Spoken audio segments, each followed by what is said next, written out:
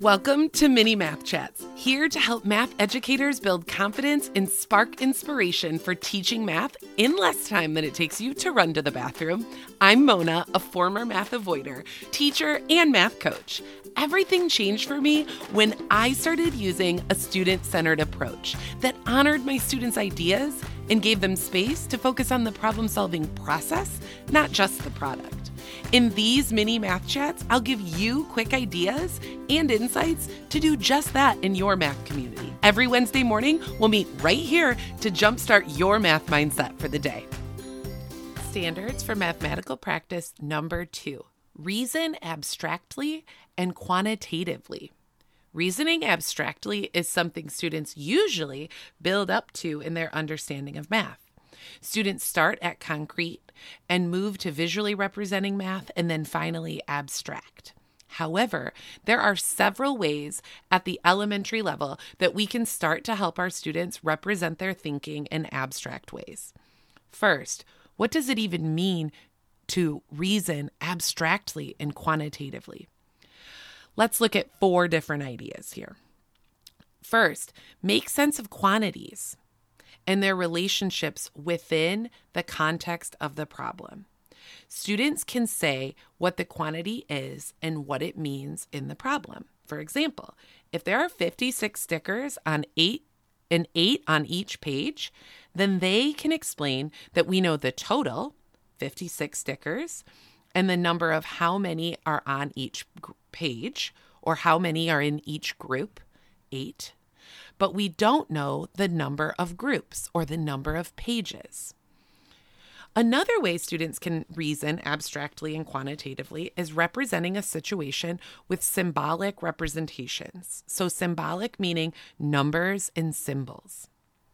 Students can also understand the meaning of quantities and can flexibly use operations and their properties.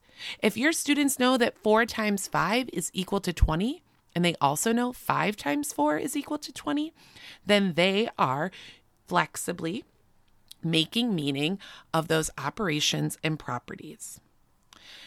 Students pay attention to the meaning of quantities within a problem, and they aren't just computing them. So when they can talk about what those quantities mean within the problem, they are reasoning abstractly and quantitatively. Standard for mathematical practice number 2 seems simple, but it really does take a lot of effort to develop these skills. I found that there are a few simple moves I can make to help students practice this every single day in class. And that's through Word Problem Workshop. It's the instructional practice that I use in my classroom and I share with other teachers. It's a framework for problem-solving word problems through productive struggle and math discourse. And it's based on research from NCTM in 5 practices for orchestrating math discussions, as well as principles to action, and it's rooted in cognitively guided instruction. I'll link all of those books in the show notes for you, but I'm going to share with you how we can bring this mathematical practice number 2 to life in our classrooms every day. So during Word Problem Workshop, students talk about what they did and why they did it. That's reasoning. We'll hear more about reasoning with number 3 and number 8. However, this helps students attend to the meaning of the quantities. So if a student says, I divided 56 into 8, I always ask them to stop and rephrase to include the context of the problem. Oh, they'll say, well, 56 stickers are divided into 8 groups on each page. Yes, that's what I want to hear. That shows reasoning. So I might ask things like this.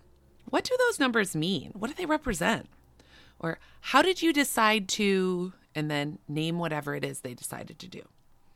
What in the problem told you to do that? Why? Why did it tell you to do that? These questions help direct students back to the context of the problem, to reason about the symbolic representations, abstractly but also quantitatively. Also, during Grapple, that's the independent productive struggle time where students are solving the problem. Students are asked to represent what they did with a number sentence, then represent the problem with an equation or number sentence. So they write a number sentence to match their work and a number sentence to match the problem. This helps students expect to convert situations into symbols in order to solve the problem. It also helps them explain their solution pathway that they used. I might ask, what in the story told you to write the number sentence like that? Or where did those numbers come from? I always ask students to represent both the problem and their solution pathway with a number sentence. This leads to some interesting conversations of comparing and contrasting those equations, because sometimes they match and sometimes they do not. We could ask things like, what is the relationship between these number sentences? I see you added, but the equation that matches the problem is subtraction. How are those related? Finally, and so simply, but we build mathematical practice number 2, when students give their answer to the problem, they use a full sentence and always address the units. So if the problem is asking, Rose has 135 books and she read a bunch of them over spring break, and now she has 47 books left to read, how many books did she read over spring break? The students would respond with, Rose read 88 books over spring break. This gives students the opportunity to give meaning to the quantities in the task and create logical connections between the problem and the abstract symbols and quantities. That is the mini math chat for today, all about standards for mathematical practice number 2.